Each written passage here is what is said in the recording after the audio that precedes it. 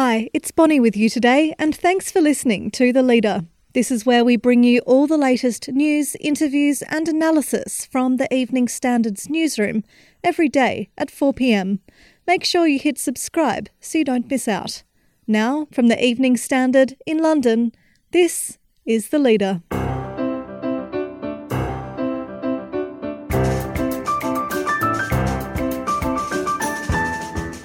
Hi, I'm Bonnie Christian. In a world first, volunteers in London are to be deliberately infected with COVID-19. We can follow them up all the way through the infection, and as they recover, we have a really detailed understanding of what happens to their immune responses. The study's lead researcher, Dr. Chris Chu, says it's hoped this will help speed up development of a vaccine.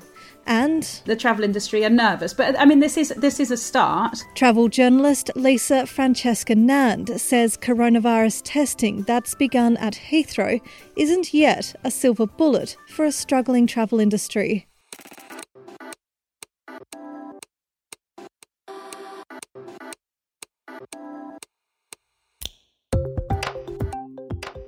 Taken from the Evening Standard's editorial column, this is The Leader. In a moment, why volunteers are set to be deliberately infected with COVID-19.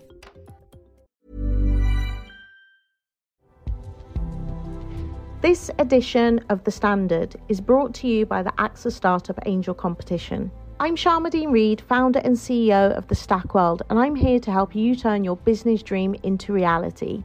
There are 6 chances to win the competition, including 2 top prizes of £25,000, mentoring from myself and leading UK founders, plus business insurance for a year thanks to AXA.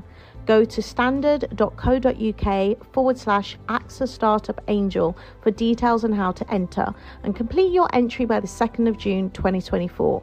Good luck. Hi, I'm Daniel, founder of Pretty Litter. Cats and cat owners deserve better than any old-fashioned litter. That's why I teamed up with scientists and veterinarians to create Pretty Litter. Its innovative crystal formula has superior odor control and weighs up to 80% less than clay litter. Pretty Litter even monitors health by changing colors to help detect early signs of potential illness. It's the world's smartest kitty litter. Go to prettylitter.com and use code ACAST for 20% off your first order and a free cat toy. Terms and conditions apply. See site for details.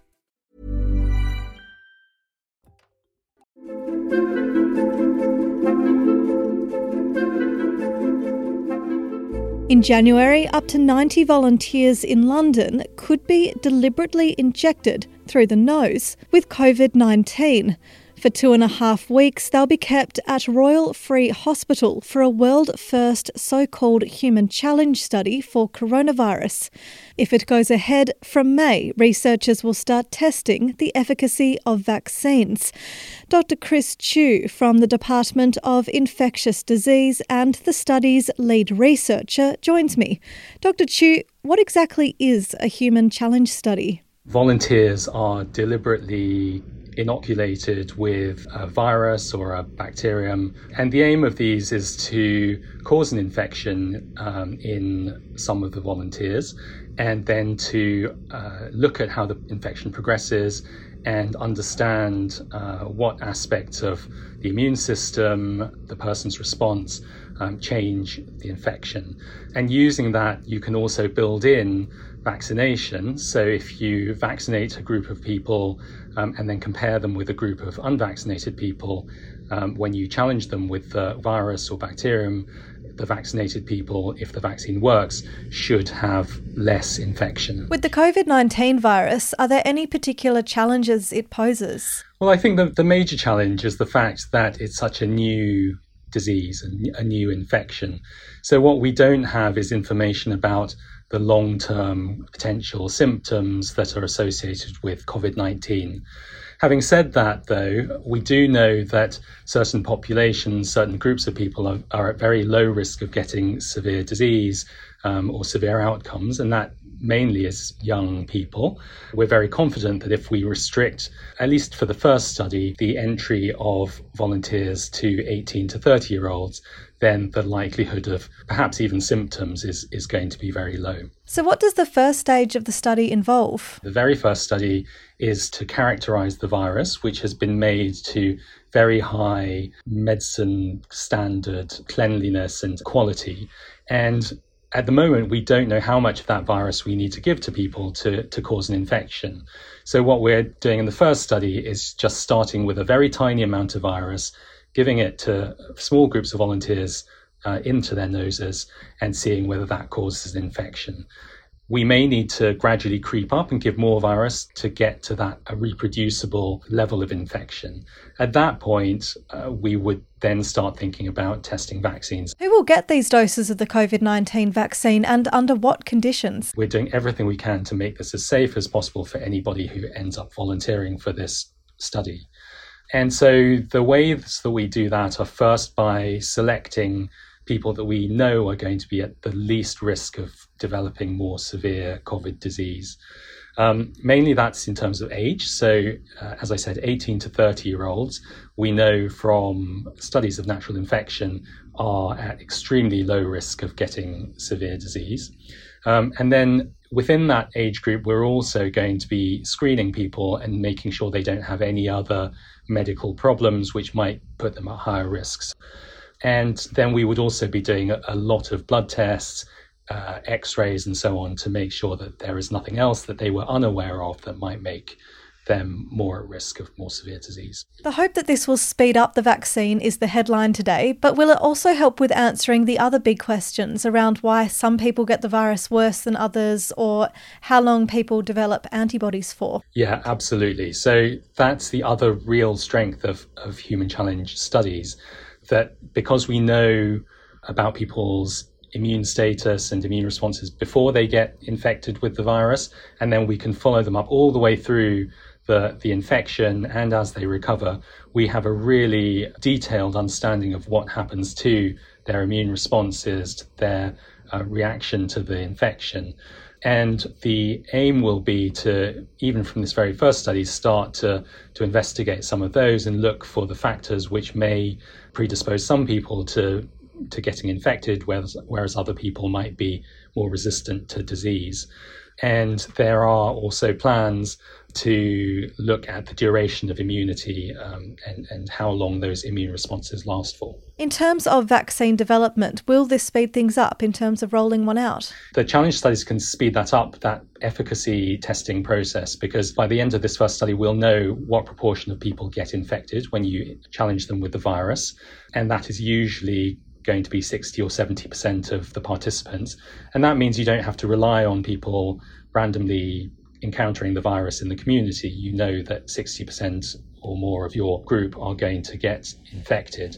And that means that you can test efficacy using maybe only 100 people or maybe up to 200 people, compared with tens of thousands in the field trials. And if you do that early in the process, a vaccine which doesn't seem to give you any protection at all, you could decide not to progress with, and prioritize vaccines which do seem to give you some protection at that early stage. Next. It's not necessarily the silver bullet that airlines are hoping for, because it's very, very niche at the moment. Coronavirus testing begins at Heathrow. Hi, I'm Lawrence Dallaglio, host of the Evening Standard Rugby Podcast, brought to you in partnership with QBE Business Insurance. The show is available to listen to now and right up to the end of the season, when the winners of the Champions Cup will be crowned at Tottenham Hotspur Stadium, and the fight for the Premiership title will be decided at Twickenham. QBE is one of the world's leading insurers, and they will help your business build resilience through risk management and insurance solutions. Subscribe and download now wherever you get your podcasts. Thanks for listening.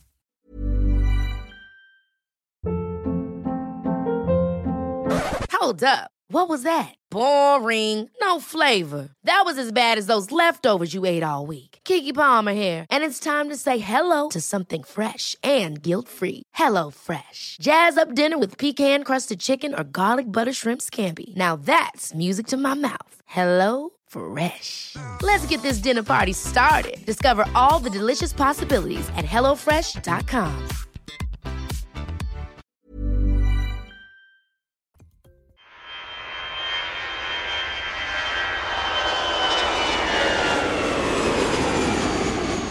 Heathrow Airport has begun offering a rapid coronavirus test to travellers flying to a limited number of destinations.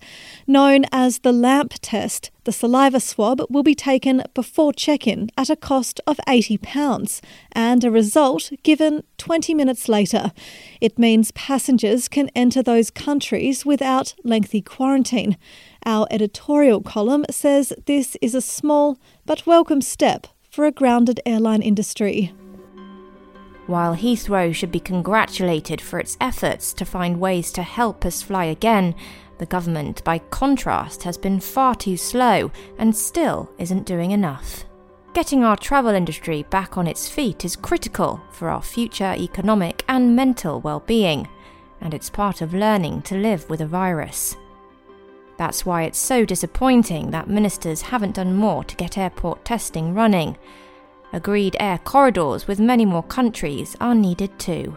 So while we welcome today's advance, the government must stop dithering and get airport testing sorted so we can all start flying again. Transport Secretary Grant Shapps has refused to authorise the use of tests at airports on return from trips abroad, arguing that they are not effective in identifying passengers infected with the virus. But travel bosses have called for it to be extended to other major destinations as quickly as possible. Travel journalist Lisa Francesca Nand joins me. Lisa, could this be the silver bullet airlines are hoping for? It's not necessarily the silver bullet that airlines are hoping for because it's very, very niche at the moment. These 1-hour tests have begun at Heathrow today, and it's important to note that they are for people who are leaving the country, not coming back into the country. So at the moment, they're only going to benefit Hong Kong. Italy has been talked about, but in some circles I'm hearing it's just Hong Kong at the moment. So they're going to benefit the very small amount of people that want to go to Hong Kong for business. When people come back, unfortunately, we don't have a test system in place at the moment, so it's not going to affect the 14-day quarantine. And we think that the 14-day quarantine is what is really killing the travel industry at the moment. What is it about travellers to Hong Kong and potentially Italy that means they get the test? Well, it's all about their restrictions at their end. If you're going to land in a country, and there are other countries, so presumably this might be rolled out to more countries that have a specification that they need to test on arrival, this will help with them. It's a voluntary thing, and also you have to pay for it yourself, which is very interesting. And I think a little bit frustrating for many passengers when they're talking about the testing when it rolls out on a wider basis, which fingers crossed it will do, you will also have to pay for it yourself. And it seems absolutely ridiculous that we are testing all over the country for free because we want to test as many people as possible, and we cannot test for free at the airports when there's a case of hundreds of thousands of jobs and livelihoods being put at risk by this quarantine that we have at the moment. So it'll cost around £80. Are people saying that this is a prohibitive cost? It's not a prohibitive cost if you're going to be one of these people travelling to Hong Kong. It's very likely at the moment, if you are going to do that, it's business or family. It's probably not going to be, there's very small numbers of people that are just going to go to Hong Kong for a random holiday at the moment. So £80 on top of a ticket to Hong Kong, not too bad. £80 per person on top of your 2-week holiday to the Costa del Sol, prohibitively expensive. So it does seem ridiculous to make travellers pay for this themselves. You know, like I said, we are testing all over the country at the moment. We want to test people. We want to see what the numbers look like, and also obviously to prevent the spread of infection. So why not include that on the NHS? Why charge people when it's going to serve to mean that the numbers of people travelling are really, really minimum? And how does this test compare to the others that are available? There's airport testing in a lot of other countries, and it's working well. Everyone has their own way of doing it and their own specifications. Some people test on arrival, some people want a certificate, people want all sorts of things. And I think the government at the moment, they've got this global travel task force that they're getting together, that is already together and already considering what are our options. What we in the travel industry would like is to cut the quarantine to a minimum if possible, by providing these tests like they're doing in other countries. But at the moment, Grant Shapps, the Transport Minister, he told the travel industry a couple of days ago that there should be something in place by the 1st of December to help reduce quarantine, but it's likely only to be 7 days, reduced down to 7 days, not 14 days. What's been the reaction from industry leaders? What are they saying? Everyone's panicking, honestly. You know, we have hundreds of thousands of jobs at stake in the travel industry. There's a very real possibility that massive airlines, companies, hotels, organisations, travel agents might go under. You know, what we already saw pre-COVID, we saw the loss of Thomas Cook, Monarch, BMI, Flybe, all sorts of airlines and travel industry bodies were really struggling, and that's something that, you know, we haven't even approached what's going to happen with the EU, where there is actually currently no agreement in place for January. We're hoping that something will actually happen. So I think the travel industry are nervous, but I mean, this is a start, and we're hoping that this global task force that the government have in place to address the issues with travel at the moment will bring in something. Like I said, by the December the 1st, we're hoping that actually the quarantine testing might reduce the quarantine to 7 days, but that's still going to mean a very few amount of people can still quarantine for those 7 days. It's still quite a lot of time to take off school or off work unless you're retired or very, very flexible. So we are nervous, but hopeful that this is a step in the right direction. At least they have the rapid testing, and that's what we're after. We just need to implement it when people come back into this country, and to do it as quickly as possible.